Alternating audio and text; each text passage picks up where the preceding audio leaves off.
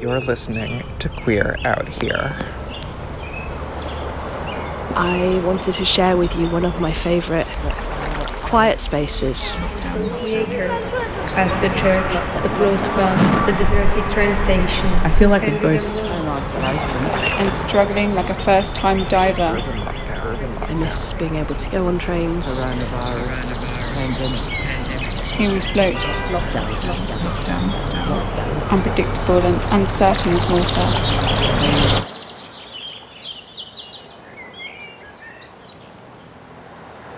This is Queer Out Here, an audio zine that explores the outdoors from queer perspectives. I'm Jonathan. And I'm Alice. Welcome to Issue 5, Side B.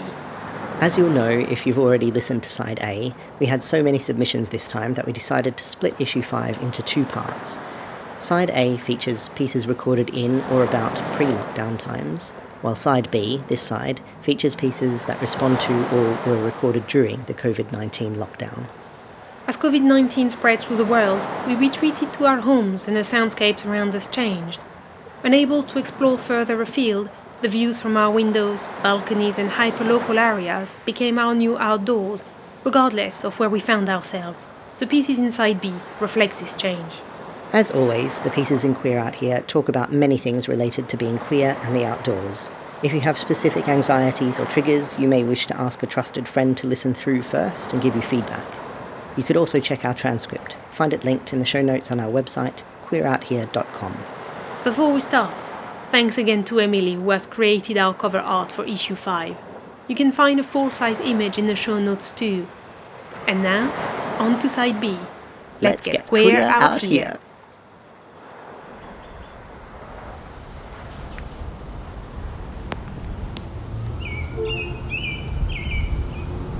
Hi, I'm Nova, a non-binary urban naturalist in New York City.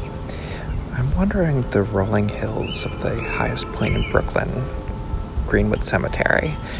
Not just a burying ground, Greenwood is a vast arboretum of diverse trees mixed with historic gravestones, obelisks, mausolea, and sarcophagi, collectively making for an idyllic environment to observe lichens, my favorite pastime, and provide a temporary escape from urban lockdown in the era of COVID-19. Remaining socially distant, well, from the living at least. And you're listening to Queer Out Here.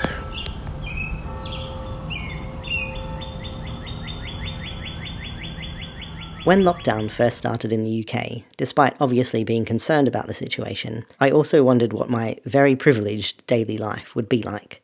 I had visions of going on long walks, exploring every inch of the local footpath network, picnicking on the hillsides with views of the sea or the South Downs. But in reality, I was still working from home almost full-time, and we weren't meant to travel if we could avoid it, so I ended up doing a lot of short walks through the streets and countryside close to our house. At first, these outings felt like a silver lining. I'd been given a chance to move slowly through my immediate surroundings, to watch the woods change as first wood anemones, then wild garlic, and then bluebells carpeted the wood floor. But soon enough I got bored of walking the same paths and streets over and over and over again. The neighbourhood felt claustrophobic and I felt unmotivated. I started only going outside to eat lunch or to have a cup of tea in the sun. Some days I didn't go out at all. The three pieces in this first section map a similar story of an ever-tightening radius of movement. We start with Emma Charleston's A South London Stroll. In her voice message, Emma talks about learning to use public space differently and how this has resulted in finding new places for her and her dog to walk. I love how Emma's vivid descriptions bring the park to life in my mind. There's a real joy of discovery in her narration. Oh, and by the way, we're still not sure what the tree she mentions is, but it's definitely not cashews.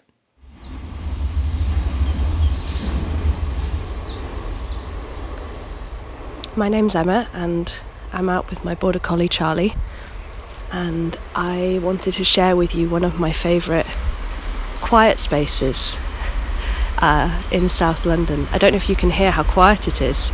I'm being slightly sarcastic because there's actually a lot of trains going past right now, but that's one of my favourite things about it. I love trains and I miss being able to go on trains.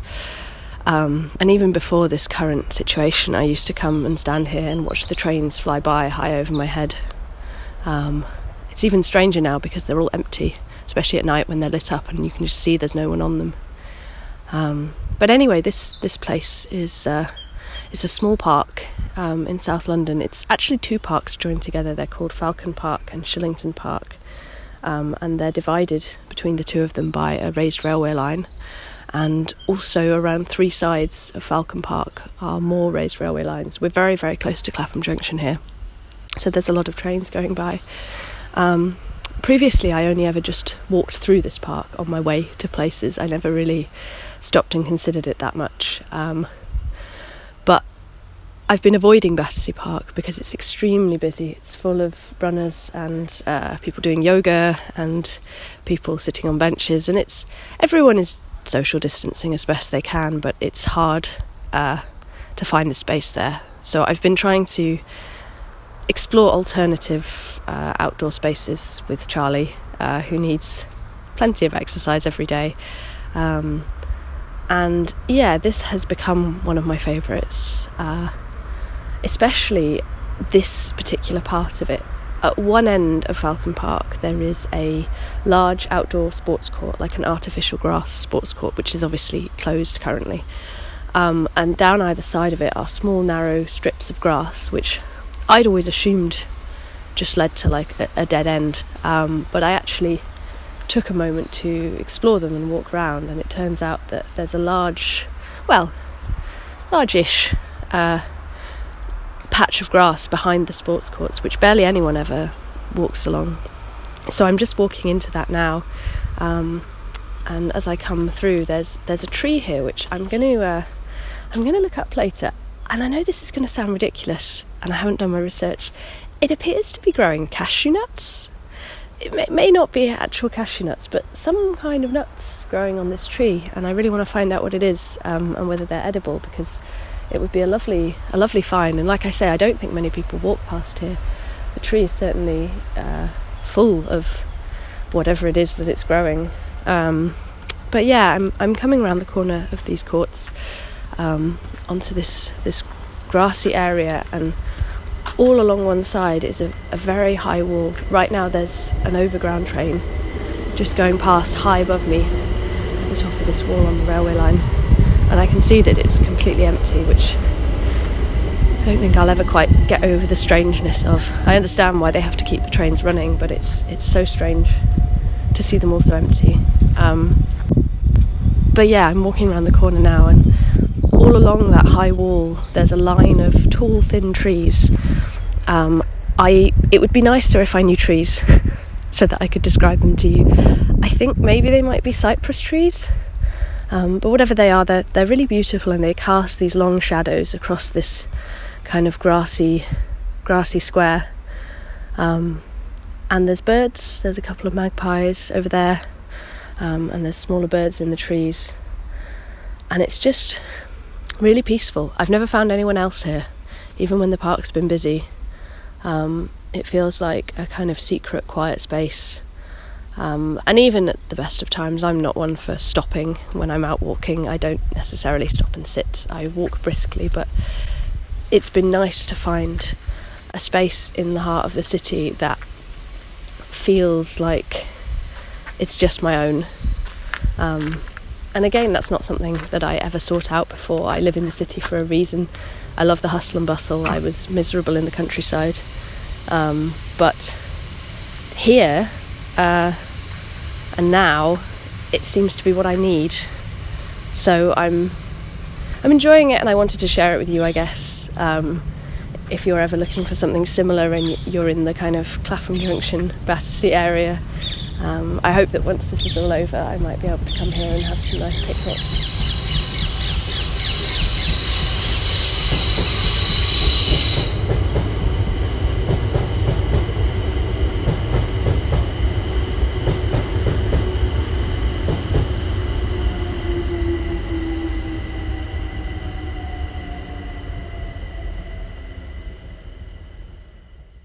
Emma's enthusiasm for discovering new places close to home is something I can relate to, but this is not what I have expressed in my piece.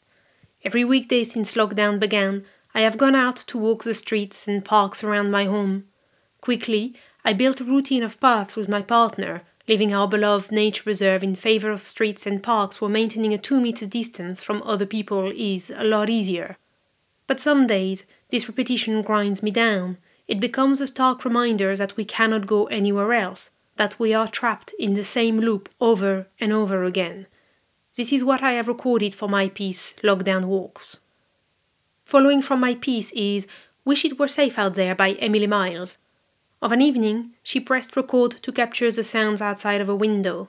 The streets are quiet compared to usual, people having retreated to their houses to stay safe from COVID-19. People left behind are essential workers, people without houses, and as Emily puts it, lonely ones who might just drive to feel safe seeing fellow faces. I start in mid-street.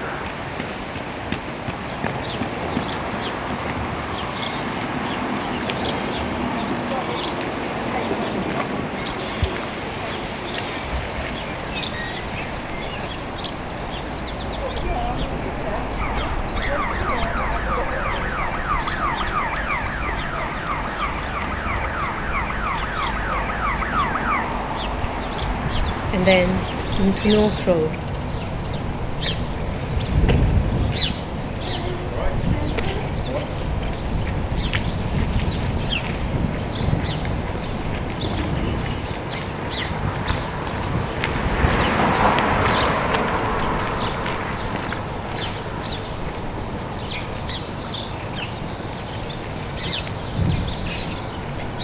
Past the church, the closed pub, the deserted train station.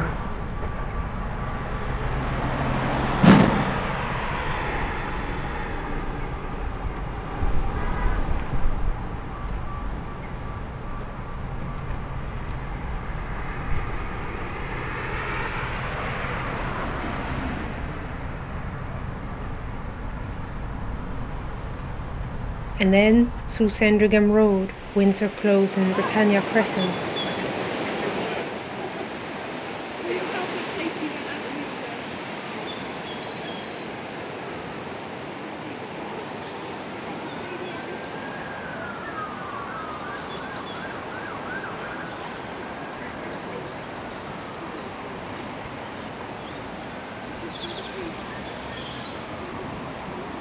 Into Royal Park and 40 Acres.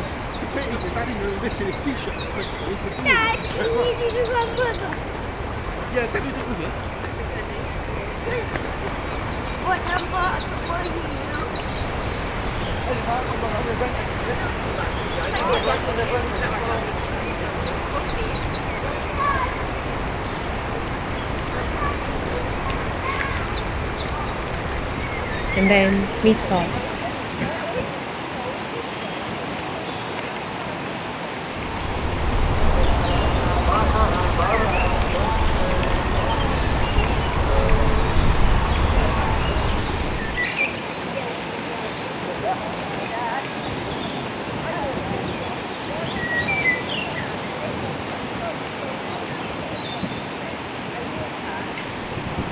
Through residential streets.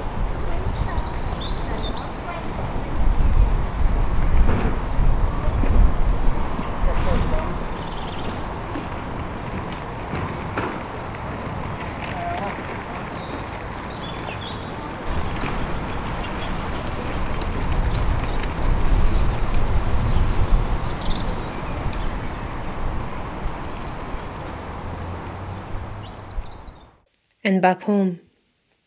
I start in mid-street.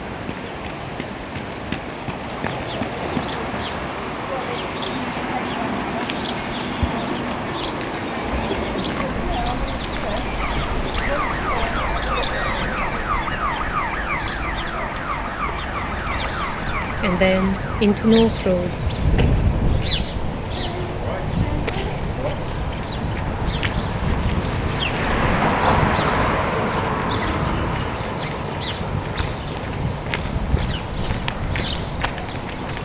Past the church, the closed pub, the deserted train station.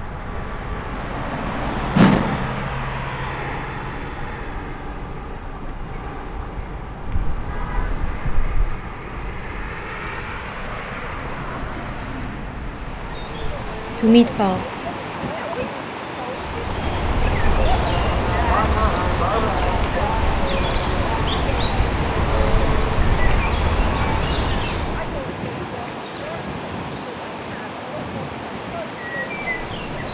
Through residential streets.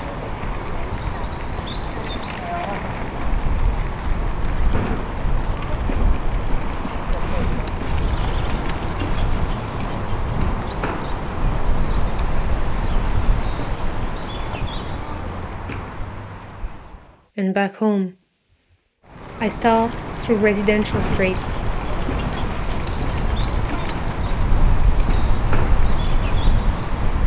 Into Mead Park.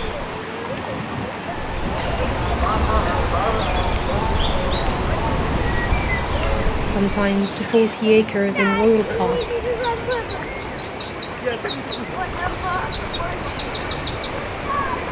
Back to residential streets.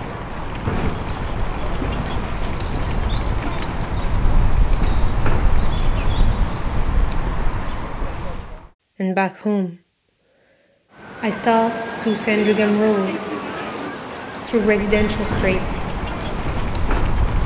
into Royal Park in 40 acres, and then into North Road, into Mead Park, past the church, the deserted train station, in Mead Street, into Royal Park in 40 acres, past the church, the closed pub, the deserted train station, through Sandringham Road, Windsor Close and Britannia Crescent, into Mead Park, through residential streets, into North Road, in Mead Street, through Sandringham Road, Windsor Close and Britannia Crescent, into North Road, into Mead Street, through residential past the church, the closed pub, the deserted train station, Park in 40 acres, past the church, in Mead Street, the deserted train station, Mead Park, Windsor Close and through residential streets, into North Road, and back home.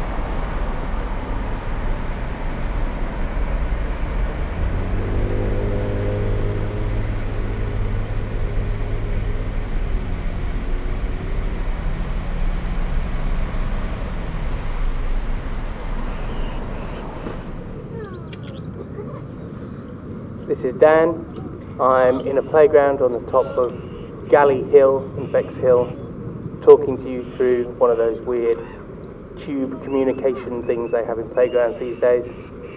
And you are listening to Queer Out Here.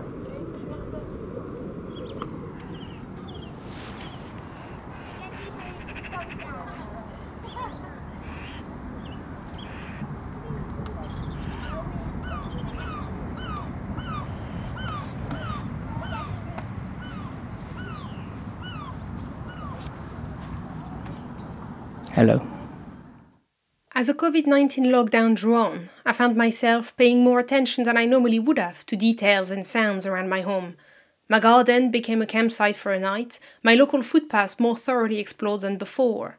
With a lot less motorized traffic on the road, I heard more birds and subtlety of the wind in tree leaves, as well as lawnmowers and endless DIY projects, my local area sounding like a never-ending Sunday. We asked you, too, to pay attention to the change of sounds around you, to send us field recordings of your local areas.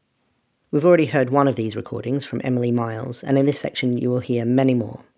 We'll start with my piece, where I reflect on the craft of field recording, discussing how I set up my microphone to capture the sounds of the incoming tide. This will then move into Sounds of Confinement, Sylvie Beaumont's garden recording from the south of France. Following that, you'll hear Ambient Sound by Jenny List, capturing the atmosphere of spring in rural England, then Havana during lockdown from regular contributor Mags, taken in her local nature reserve. What is noticeable in these pieces is a relative quietness with birds singing, the occasional breeze and DIY noises. Without any context, they are just the sound of the countryside. But what Sylvie and Mags have highlighted in their statement is a lack of cars and planes that normally accompany such sounds. There is a loss there, as well as a familiarity to any of us who spend time in the outdoors. As we move from England to France and back to England, keep your ears open to catch the different soundscapes weaving in and out of each other. Can you hear the difference in the environments? What time of day is it? What is the weather like? Where do these field recordings take you? One thing I've noticed with this lot of submissions for Queer Out Here is that we've got a lot more field recordings than usual. And I wonder if that's because people are paying more attention to the sounds that are closer to home, or because people have got more time to think about those sounds and go and record them, or perhaps it's because people don't have enough energy or brain space to articulate exactly what's going on in their lives, but a field recording can capture a bit of a snapshot of what life is like at the moment. And I thought this might be a good opportunity to talk a little bit about the craft of field recordings with an example as well. I've just taken a few field recordings of rock pools and the rocks and the tide and the beach at Blind Gap in East Sussex near Bexhill. I took 3 or 4 of them. And the first few minutes was just me fiddling around with levels, because there were quite a lot of different volumes of waves crashing in the distance and then also slapping against the rocks near my feet, and they were sometimes quite loud and created a few peaks in the recording. So I spent a little bit of time fiddling around with the volume and kind of seeing if I wanted to cut out any of the lower frequencies of any hums in the background, but there is a lot less of that at the moment because there are fewer cars and trains and boats operating in the area. And I also had to think about how I was going to sit or stand while I was taking the recording, because I started off in a crouched position, which after a minute or two was quite difficult to maintain, so I had to move around and decide that I needed to have somewhere that I could either sit or at least kind of lean against one of the rocks to take the pressure off, or to be able to place the recorder on a rock and step away from it. I also noticed after the first field recording with about 5 minutes that the tide was coming in. It was something that I didn't know or hadn't observed. I'd almost assumed that the tide was going out actually, so it was surprising that it was coming in. And I noticed that as the tide came in, my position became a little bit more precarious because I was about to get wet feet, and the recorder was going to get wet if I left it where I'd left it. And there was some wind as well, and I thought about how I could best place the recorder to keep it a little bit out of the wind, so either with my body shielding it from the prevailing wind or putting it lower down in one of the rock pools or crevices to shield it a bit from the wind, although that meant that some of the slapping water sounds were quite loud. So it took maybe about 5 minutes to find all of those things out during that first field recording, and then I kind of knew what I wanted to get for a field recording for Queer Out Here. I wanted something that had a little bit of a narrative in it, so the tide coming in provides a narrative of itself, and I thought perhaps if I could find a rock pool that was not full and record it filling, then that could be quite a nice little recording. And in the end, I did take that recording, and it's not very long, it's only a few minutes long. And, it might not be the best field recording ever, but I managed to shield it from the wind. I managed to find a position that I could sit in that wasn't going to cause me too much discomfort, and I was going to be able to hold it for 5 minutes or so. I found a position for the microphone that where it wasn't going to get wet until right towards the end when the rock pool was completely full. And I hit record again, and you're just about to hear the field recording that I made at that point in time. So these are all things that you can think about when you're taking field recordings. Your position, the position of the microphone, the sounds that you hear around you, the kind of narrative you might want a field recording to have, even if it's fairly abstract or cyclical. Maybe you've got trains going past or something like that. You can think about the wind and how best to protect the microphone from it. It's quite windy now, so I'm kind of hunched over the microphone and I've got my hand up protecting it from some of the oncoming wind. But that's just a few things to think about. If you are going to make a field recording for Queer Out Here, or for another place that you might want to submit it, or just for your own records, it's lovely to have these recordings of times and places, kind of like photographs, but in audio form. So here is my field recording of the tide filling a rock pool at Glyn Gap in East Sussex. I hope you enjoy it.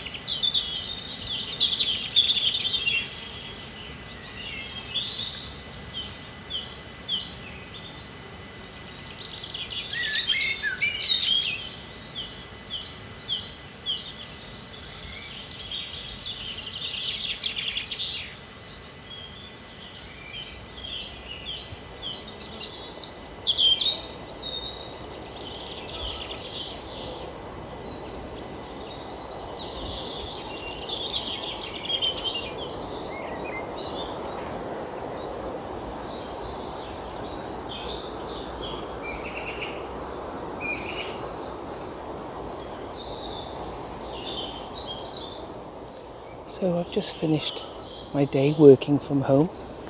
I usually work from home, so having to work in that situation during a lockdown isn't something unusual for me. But having your movements, where you can go and how much time you can spend outdoors restricted, can be a bit frustrating. So I'm making the most of coming out into the local nature reserve. It's called Havana Three Hills, and it's actually built where the old mine used to be in the area. And a few people out today, cyclists, a few people walking, taking their hour of exercise. And yeah, I just find being out in nature something I really enjoy, but at this current time it's pretty more important than ever. It's just helping me to have a bit of time on my own. Currently sharing a home with my 88-year-old mother, which is can be testing at times. So having the opportunity to come out into the trees, into the woodland, is really helping with my mental health, which is really important at this time. So yeah, I do feel for those people who live in the cities or live in apartments and don't have the option of getting out into the open air. So yeah, I'm just going to finish off my walk now. It's probably about another 20 minutes to get back home. Listening to the birds. It's supposed to be red squirrels here. And all the times I've been here, I have never spotted a red squirrel, although I recently did spot some deer, which was great. So yeah, this is Mags from the northeast of England during the lockdown for Queer Out Here.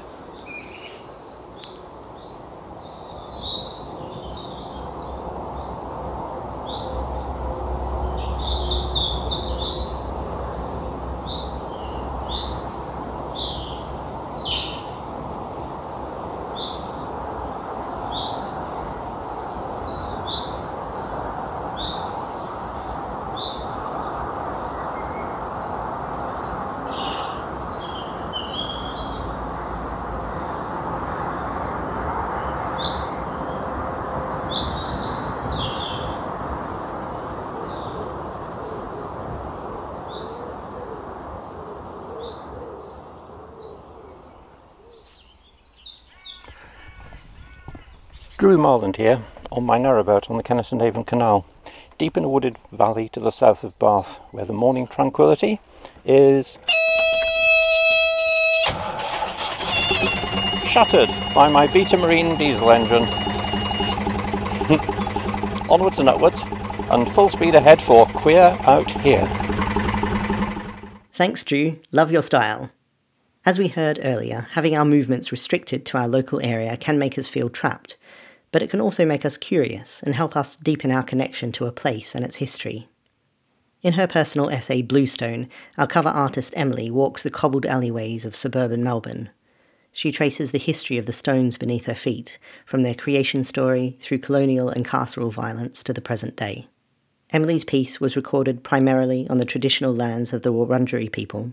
We pay our respects to their elders past, present and emerging, and we acknowledge all First Nations people listening.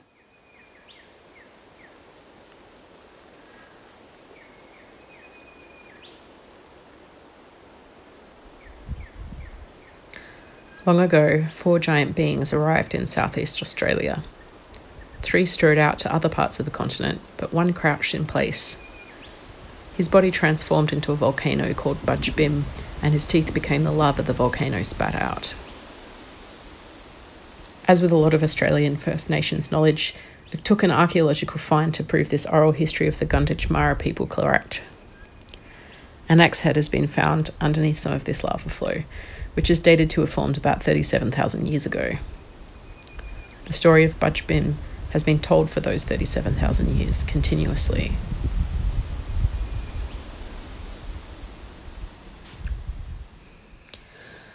Last year, I decided to leave office work for good, to go back to study and get a qualification in conservation and land management. One of the reasons I chose the university I did was the connection the course had to First Nations community groups, educators and elders. For tens of thousands of years, First Nations people had been custodians of the land, of country, and had cultivated and cared for it with a spiritual belief system I connected to and respected deeply. The first class we had with a guest First Nations lecturer, he walked us around about 200 metres of the Yarra River in the centre of Melbourne and challenged us. What year did Melbourne become known as Melbourne? When did Europeans first arrive here? None of the class knew. And we had known that Melbourne as we knew it hadn't been there, but we hadn't known that the eastern side of the river had been fertile wetlands, and that the west side was grasslands and Murnong terraces, and that we were standing at a point where the fresh water had rushed down a small waterfall into the tidal brackish water of the southern part of the river. It had been a place of great social, cultural and practical importance, a meeting place, the only place for some distance that the river could actually be crossed by the rocks of the gentle waterfall, long since destroyed with dynamite by European invaders.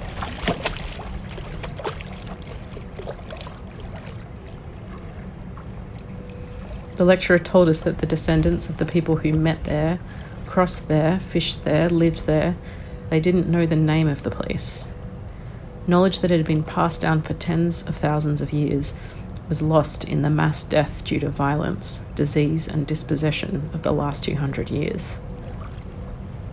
And here were me and my classmates, living charmed lives, not even knowing when and how Melbourne, the city we lived in, was formed only 200 years ago. We had a responsibility as Australians to know about the land we lived on. And for a change, for me, this didn't just mean to understand and respect nature. Something flipped for me. I was reminded that humanity is a part of nature, that I do actually believe that as human animals, our culture and spirituality seeps into the landscape.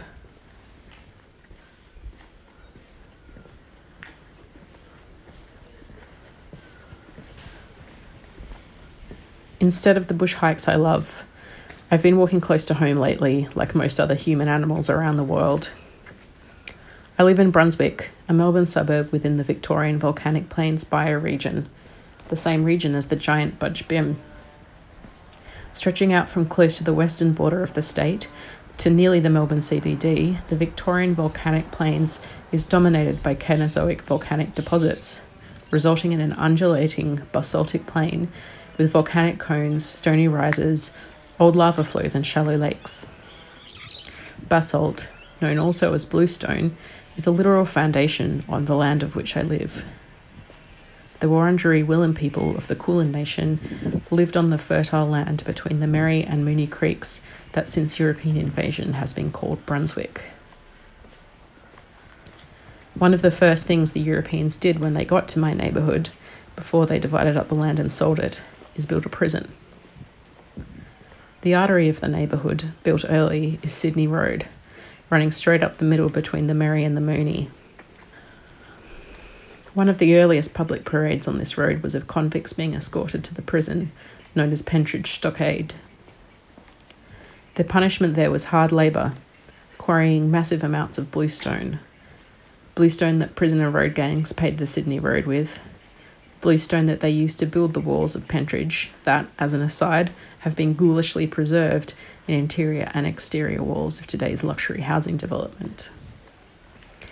And bluestone that can be found ubiquitously throughout Melbourne today, in huge polished flat pavers in the city's poshest streets, and most of all in the alleyways that bisect suburban blocks throughout this urban sprawl. Melbourne's streets are built on a classic grid system. I'm used to admiring our picturesque alleyways with a sideways glance when I'm on the most direct route somewhere. Now I'm seeking out new, less populated routes. I'm finding another grid of pathways like shadow versions of the main streets. The alleyways, each constructed the same, cobbled, round-edged bluestones gently angling downward to drain to a line of bluestone blocks that parade up the centre of the road. Walking a bluestone alleyway is tactile, like a concrete pavement is not. The ground is uneven, the surface of the stones themselves cobbled enough to give my partner a backache when she walks on them with me.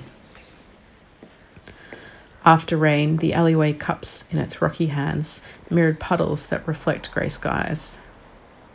Soil, leaves and other debris wash under fences and create drifts of organic matter with nothing to fertilise, muddy on my shoes when it's rained. Like the rivers running under London, accessible through hidden cellars in unassuming shops, the bluestone alleyways flow silently behind each house in Brunswick. Walking them, I'm bordered on either side by looming and slouching fences, rusted Frankensteined garage doors, and luscious froths of climbing vines overflowing their gardens: jasmine, happy wanderer, morning glory, passion fruit. Fruit trees hang over fences, with footballs and tennis balls littering the cobblestones amongst dropped lemons and stone fruit. I feel like a ghost flitting through other people's intimate lives. Rarely I get a visual glimpse into a backyard. More frequently it's the sounds that come through, ones you rarely hear when you're walking past a front yard. Dogs running and snuffling at the fence. The twitters of an aviary.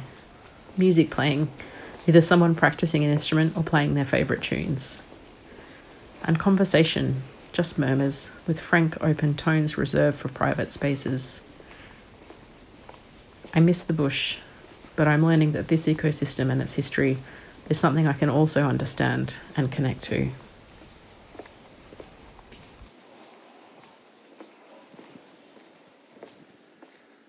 We close issue 5 with 2 pieces about the sea and its healing power. In Caught Within the Fish's Net, Linda Berry is captivated by the sea. She finds herself returning to the beach and the ocean, finding solace by its side. On the other side of the world, in Australia, Cecily escapes to the beach during lockdown, where she can find some peace and a refuge in the early morning before returning to her house.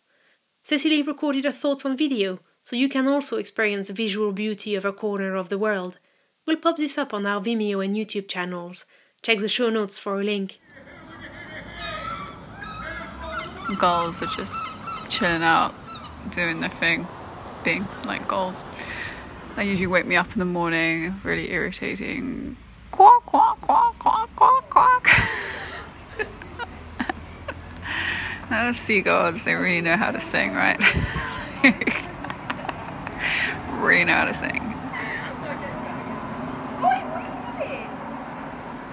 I really should say something quickly for a few minutes about my life here in lockdown and my time spent on the beach, which is a lot of time spent on the beach, to be honest. more than one reasonable human being should.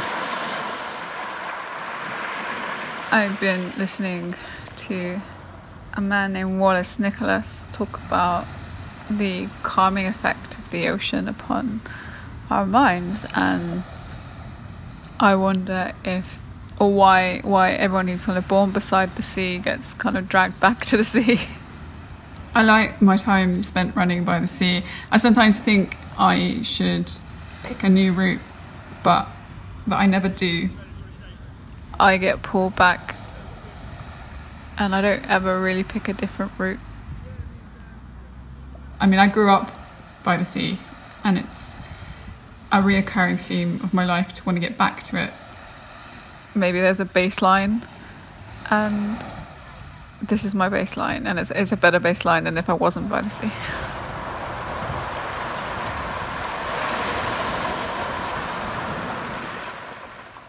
I am poised here, its gushing breath, its unknowable surface, and I am surrounded here, held, encased in a bubble.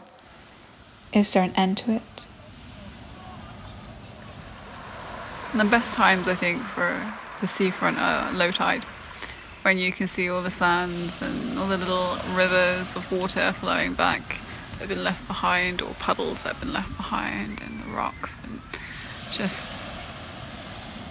you can also be further away from people. All my friends in Worthing said come walking at low tide, and I'm like, because there are fewer people and it's easier to keep away from them, whereas on the promenade it's very hard to keep away from people, do the social distancing.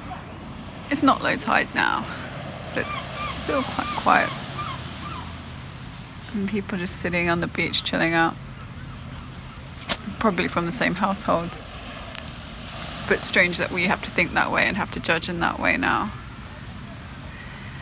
As though it's ever been anything to do with me, but suddenly it is something to do with me and it's something to do with everyone, and that's just so strange. We're so used to just being free, and now just gotta think about everything. We are all caught within the fish's net, gazing out at our loss. And a lot of people said how great it is to have a garden and during lockdown. And I don't have a garden. I also live in a flat, but they don't realise I live about less than 5 minutes away from the seafront. So I have all this sort of mystery of what is in there. It breathes, and I feel its breath. It's just what it is. Forever mixing and melting into itself. Vast and expansive. It moves. It has a world within itself that you can't see. Sometimes you see the evidence of it washed up on the beach, like a dead fish or a dead jellyfish. And with rocks and stones, maybe some rubbish. Not much else sometimes. Maybe driftwood. I came once just to see its crystal clearness, to see it lose its stormy grey reserve and shimmer open and. It just is. It's a horizon, which you can imagine. And I've probably spent many times as a youth or as a young woman looking at the sea and wondering where else to go, what else is there, and feeling that sense of passion when it's moody, or peace when it's calm. It seems quite obvious to say that, but it's real. Like when you grow up beside the sea, it really does stir things in you, and the smell of the salt and the cleanness of the air. It's a very it clears your head a lot. Sometimes feels a bit like the heart of passion itself.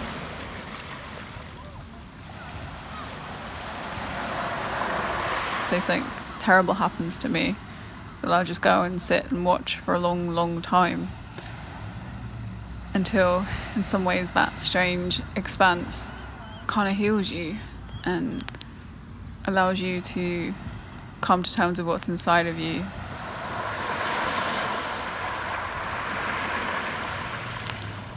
When I wrote a poem about my impressions of the sea and whilst being in lockdown, it doesn't seem to be always this soothing or calming influence. It sometimes seems to be the theatre of anxiety, or imagining, I imagine at one point in the poem a diver who can't breathe, or who can breathe but doesn't believe they can breathe underwater. And I wonder if this is a beginning of a series of poems that might be quite healing to kind of keep writing about. Maybe right now we're in the middle of a crisis, and yeah, the sea is still there. The sea is still kind of inviting us into a larger realization of who we are and nature, and connecting us to who we truly are, and reminding us there's something vastly expansive out there. We are poised here and struggling like a first-time diver, unable to trust the regulator. As our body starts to panic and we long to be drawn back upwards, here we float unpredictable and uncertain as water.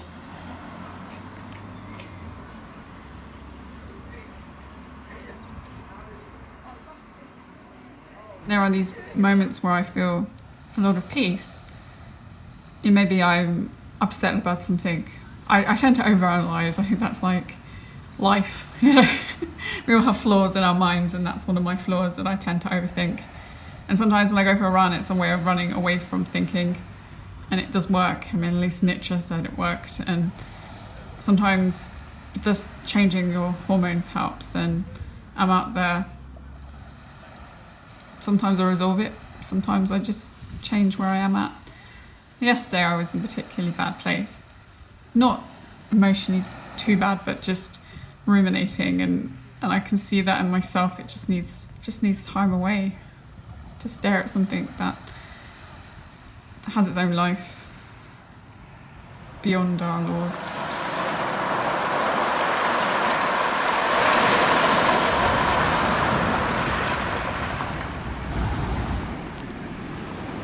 This is the beach that I walk on and swim on now that the sun has risen a bit higher, although it's still behind the heavy clouds.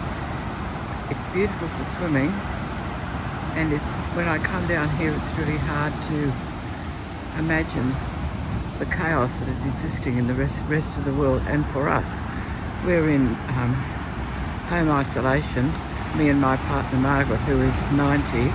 Margaret has Alzheimer's, so what I do is I come down here in the morning and have my walk and my swim. The water's 24 degrees at the moment, and it's a good time because you can see there's lots of surfboards out, but apart from that there's hardly anyone down at this hour, so I don't have any problem with social distancing. But also a major thing is that I love the beach and the sea, but I also love it when it's dawn and the light is coming over the sea, and it just feels so healthy and healing, and as if the sea is one of the elements on this earth that is quite untouched by this coronavirus pandemic.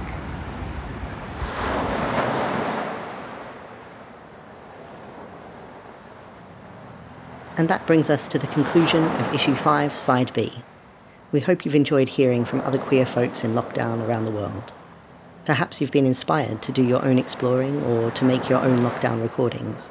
Or maybe you just feel a little less isolated with these voices and sounds to keep you company. At any rate, we hope you are keeping safe and well. Thanks to everyone who sent us the pieces featured in Issue 5, Side B. Cecily, Emma, Alice, Jenny, Jonathan, Linda, Mags, Sylvie and both Emilys. Thanks to Dan, Drew and Nova for the sweepers. If you'd like to find out more about any of our contributors or their pieces, please check out the show notes on our website, queerouthere.com. You'll also find Emily's excellent cover art and a full transcript there. We always love to know what you think of Queer Out Here, so please get in touch when you finish listening. You can find us on Twitter and Facebook, just search for Queer Out Here, or you can email queerouthere@gmail.com. We'll open for submissions for Issue 6 later in 2020. We really hope to hear from some of you then. And that's it for now. So, from me, Jonathan. And me, Alice. Goodbye.